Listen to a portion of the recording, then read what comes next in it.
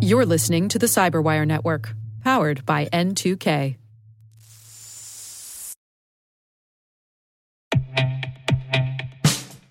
And now, a message from Cyberbit. Mastering cybersecurity is like mastering a sport. You build muscle memory through rigorous practice, then you train as a team to foster cohesion while operating under pressure. Like athletes, cybersecurity professionals thrive on hands-on simulation. But traditional courses, certifications, and open-source labs won't build you a winning team. You need Cyberbit. Cyberbit offers a hyper-realistic simulation environment for your SOC, IR, and C-suite to refine your skills, all using the market-leading SIMs, EDRs, firewalls, and WAFs they use every day. Cyberbit is offering Cyberwire listeners a free live-fire exercise. Sign up your team now at cyberbit.com/cyberwire.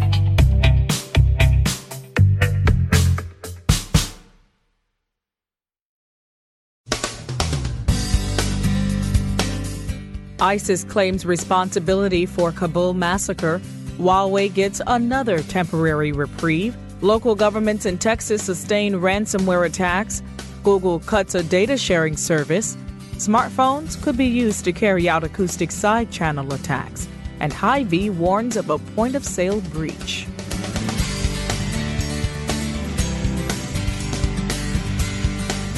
From the Cyberwire studios at Data Tribe, I'm Tamika Smith, sitting in for Dave Bittner with your Cyberwire summary for Monday, August 19th, 2019. ISIS claimed responsibility for a suicide massacre that killed 63 people at a wedding in Kabul on Saturday. The attack targeted Shiites in the western part of the city and occurred just before the country celebrated its 100th Independence Day on Monday. According to CBS News, the group posted a statement on one of its websites saying the attack was carried out by a Pakistani IS fighter. Huawei has been granted another 90-day reprieve to continue maintaining its equipment and providing updates for its phones. U.S. Commerce Secretary Wilbur Ross made the announcement Monday morning on Fox Business. He said the extension was meant to allow rural companies in the U.S. to what he called wean themselves off. At the same time, Ross also announced that the Commerce Department is adding 46 more Huawei subsidiaries to its entity list. Officials in Texas announced that 23 state agencies sustained a coordinated ransomware attack on Friday, August 16th. ZDNet says the ransomware that was used does not have an official name, but is being called the .jse ransomware after the file extension it appends to encrypted files. It's a relatively obscure strain of malware that was first seen in August of 2018. The Dallas Morning News reports that the state is responding with a multi-agency task force led by the Texas Department of Information Resources. The FBI and the Department of Homeland Security are also involved. Authorities believe a single threat actor is behind the attacks. Meanwhile, the state of Georgia is stepping up its efforts to train government employees following numerous attempted ransomware attacks against government departments last month. The Georgia Sun reports that Governor Kemp has added more members of his administration to the state government system's cybersecurity board, which is tasked with creating mandatory cybersecurity training programs. A major question many in the cybersecurity field would like answered is centered around bug bounties. The Cyberwire's Dave Bittner reports on the dynamics between the companies who are offering them and the folks that are going after them. He talks with Ben Waugh, who's the Chief Security Officer at Redox. I've probably been working with bug bounties for about the last 5 to 8 years, and I've definitely seen a change from they were very much just in the technology scene. They were for smaller organizations, startups, and things like that. And now you're certainly starting to see larger organizations or established organizations start to adopt these types of practices. Ones that would ordinarily have never thought about doing this type of activity because they would have considered it far too risky. Folks in finance and now in healthcare as well. We're definitely seeing more adoption and this becoming much more mainstream, I would say. And it also, we're actually starting to see the rewards more accurately reflect the type of value these kinds of bugs have. You're seeing organizations offering rewards in the tens or in some cases even hundreds of thousands of dollars, which really makes it worth that investment on behalf of the researcher to be spending the time to find these unique and interesting vulnerabilities in software. Now, when you say that organizations previously would have found it too risky, what do you mean by that? There is always a level of risk that you're exposing yourself to, depending on the type of data that your system is using or the type of processing you're doing. I think a lot of folks are always hesitant sometimes to potentially expose that. You don't want that information to be unnecessarily exposed, and you don't want even a well-meaning person to accidentally break a system. I think a lot of industries have kind of struggled with figuring out the right balance between supporting a program like this and getting the security value from it versus ensuring at the same time that they're protecting the systems from a potential, even accidental failure or abuse. Now, wouldn't it have been the case that regardless of whether or not the organizations were supporting bug bounties, there were going to be folks poking around anyway out of curiosity, and I suppose those folks might not have had an avenue to report things if they wanted to do so in a proper manner? Absolutely, and that's probably been my personal opinion for the longest time. I believe that regardless of what you say, people are going to poke at your application. And I do think that the real value that a bug bounty brings is it gives those people a safe way to do that, and they're not opening themselves up to legal prosecution. And so you end up ultimately being more informed about security problems because you don't have people afraid to report issues. And at the same time, they're able to do a testing and follow instructions in a certain way that reduces that risk of something going wrong. For example, within our bug bounty, we ensure that we give researchers explicit instructions about how to go about testing safely so that they are only interacting with parts of the system that can't, if things go wrong, actually impact a real production hospital or things like that. So you have the opportunity there for the bug bounty itself to incentivize the folks who are out there looking for these things to do so in a safe and responsible way.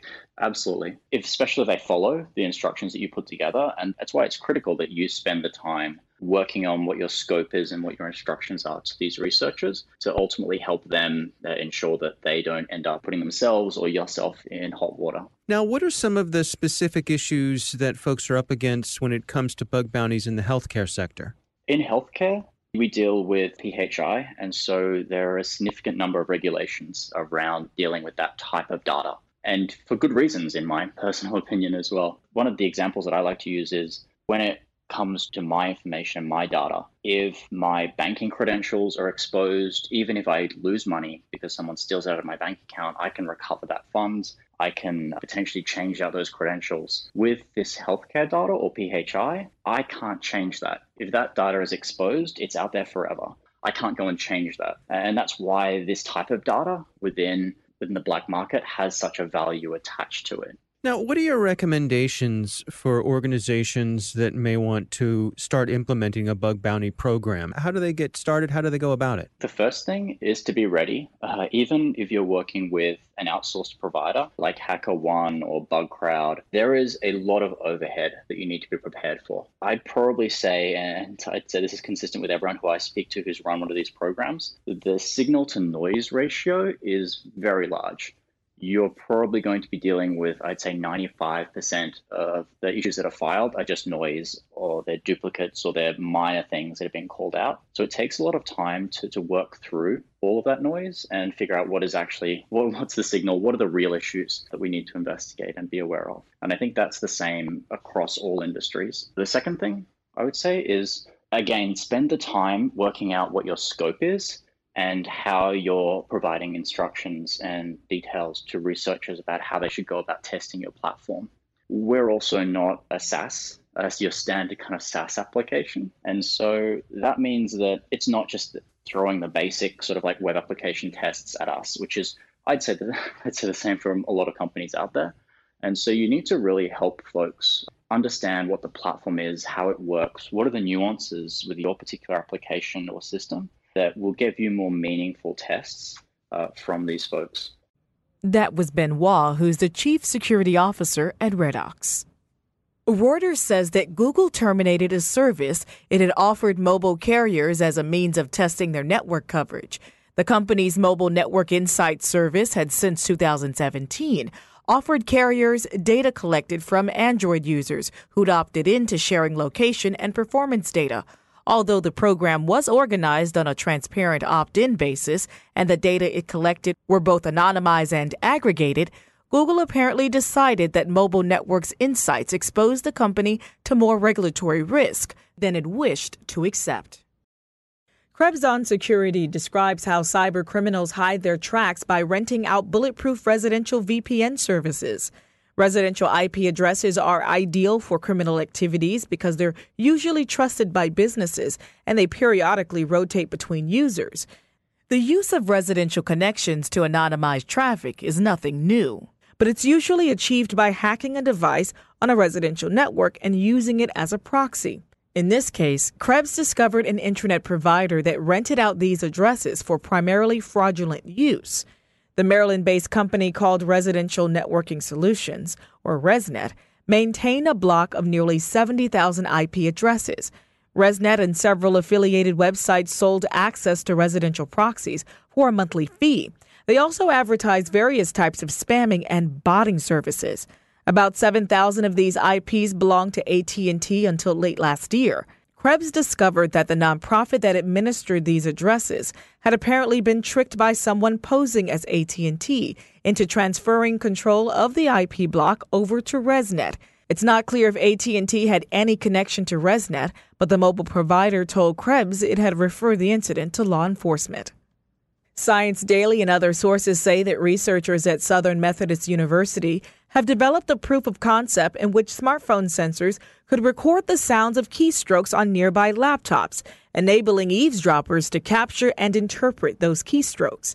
The technique does not seem to represent an immediate threat, but the researchers suggest it should raise awareness of the risk inherent in always-on sensors like those in smartphones. ZDNet reports that the Midwestern supermarket chain Hy-Vee is warning its customers to keep an eye on their bank accounts after the company discovered unauthorized activity on some of its point-of-sale systems. The activity affected some of Hy-Vee's fuel pumps, drive-through coffee shops, and restaurants.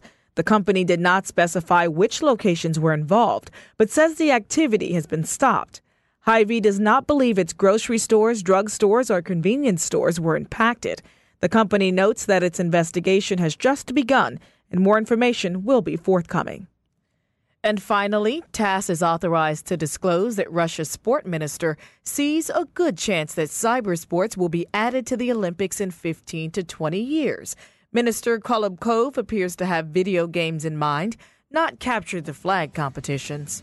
Olympians, this is the moment you've been waiting on. Get ready to practice your Fortnite dance.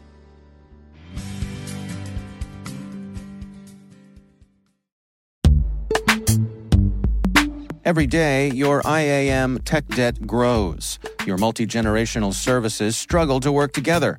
Building an identity fabric can fix this. It makes all your identity tooling stronger and allows you to connect any app to any service you want to use, with zero coding, zero maintenance, and zero app downtime. Strata's identity orchestration platform separates the identity logic from your applications, so you can optimize existing IAM tools and manage them in a single control plane. Now, every vendor, standard, and architecture work together.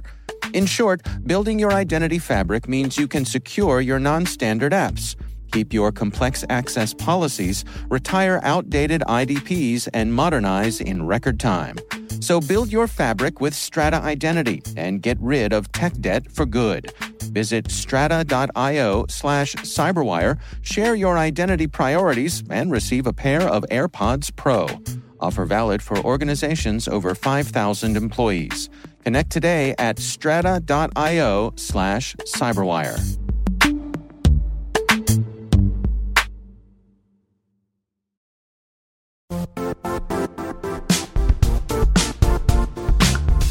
The IT world used to be simpler. You only had to secure and manage environments that you controlled. Then came new technologies and new ways to work. Now, employees, apps, and networks are everywhere. This means poor visibility, security gaps, and added risk. That's why Cloudflare created the first-ever connectivity cloud. Visit cloudflare.com to protect your business everywhere you do business.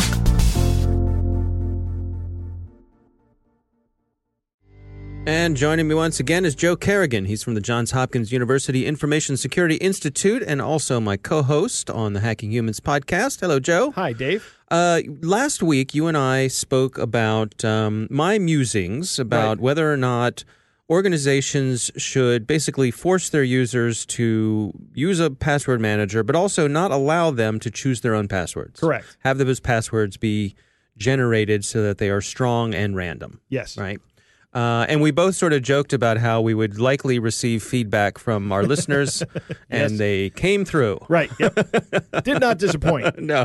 So I want to read part of what one listener sent in. This is a particularly good one. This is from someone who goes by the name Jay, and he says, Dave and Joe had a great conversation about password managers and not allowing corporate users to choose their own passwords anymore. It's a great idea, but I'd like to offer another viewpoint. To stop users from choosing their own passwords, you need to do a lot more than enforce rules in the password manager. You need to be able to enforce that password policy on each of the identity stores / authentication mechanisms the user is connected to. Turns out this is really tough. Mm-hmm. So let's address that part here. I think he's got a good point here. Right. Because there's no way for me to know that the user is actually using a password from a password manager from the authentication mechanism in question. Right. So if your user wants to go rogue and use their own password, it's hard for you to control that. Right, exactly. You can't really mitigate that. Mm-hmm. So he goes on and writes, I think the better approach is to invest the energy in true SSO, that's single sign-on. Right. It's matured a lot in recent years. Enforce MFA to log into the endpoint or at least have risk-based step-up authentication. SSO using those credentials so the users only have to remember one long, complex password to log into the endpoint, and then SSO to everywhere. Correct. Okay. So this is true. First off, you're 100% correct about multi-factor authentication. Enforce that. Mm-hmm. Do that, and that actually is what my number one suggestion is now. Password managers are my number two suggestion. If you're going to do one thing to improve your security, use multi-factor authentication. Mm-hmm. If you're going to do two things, use multi-factor and a password manager. Mm-hmm. Single sign-on is great because it does a couple of things. One, it allows the user to frictionlessly move throughout their services that they need to move through, right? They don't have to continually log in. And coming from a perspective where I am not really in a domain right now at my job, I have to log into everything manually. Mm-hmm. It's still kind of a pain. Yeah, little speed bumps in your day. Speed bumps here and there. Right. The other point that I would like to make about this is single sign-on is not going to be a full solution for this. There are going to be other places that are not going to integrate with your single sign-on solution that your users need to go to. And I'm thinking in particular like third-party websites where your users may need to go to look things up or to use software that's necessary for their job, or even cloud services that may integrate with your SSO or may not.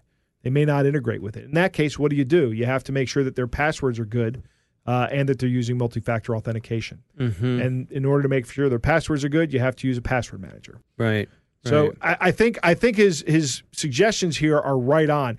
And he has in this thing, he says, passwords needed to be killed a long time ago.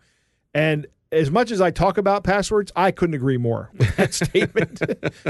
I don't think we're going to be stuck with passwords forever. I think it's getting closer to the time where we're going to be able to get rid of them, like Jay says, and I welcome that time because I'll tell you, just having a simple password on any account is just asking to be hacked. Yeah.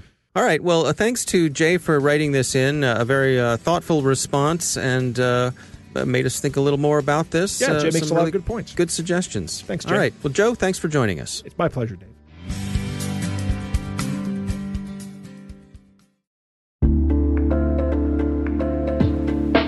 Are lengthy security reviews pulling attention away from your security program? With the largest network of trust centers, Vanta can help you streamline security reviews to win customer trust, save time, and close deals fast. Proactively demonstrate security by showcasing key resources like your SOC 2 or ISO 27001 and provide real-time evidence for passing controls. And when a security questionnaire is required, Vanta takes the first pass for you. Visit vanta.com/cyber to take a self-serve tour. That's vanta.com/cyber.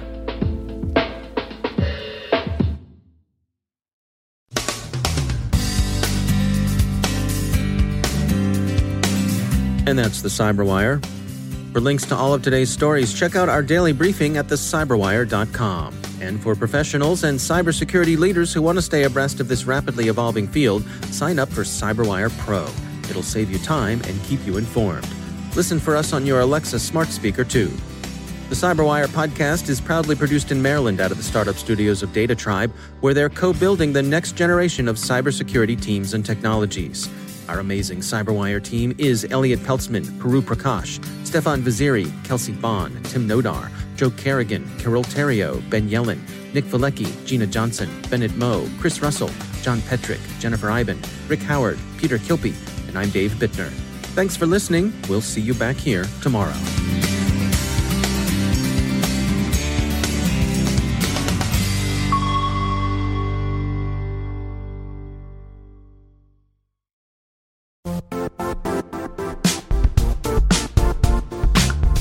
And now, a word from our sponsor, Zscaler, the leader in cloud security. Cyber attackers are using AI in creative ways to compromise users and breach organizations. In a security landscape where you must fight AI with AI, the best AI protection comes from having the best data. Zscaler has extended its Zero Trust architecture with powerful AI engines that are trained and tuned by 500 trillion daily signals. Learn more about Zscaler Zero Trust Plus AI to prevent ransomware and AI attacks. Experience your world secured. Visit zscaler.com/zerotrustai.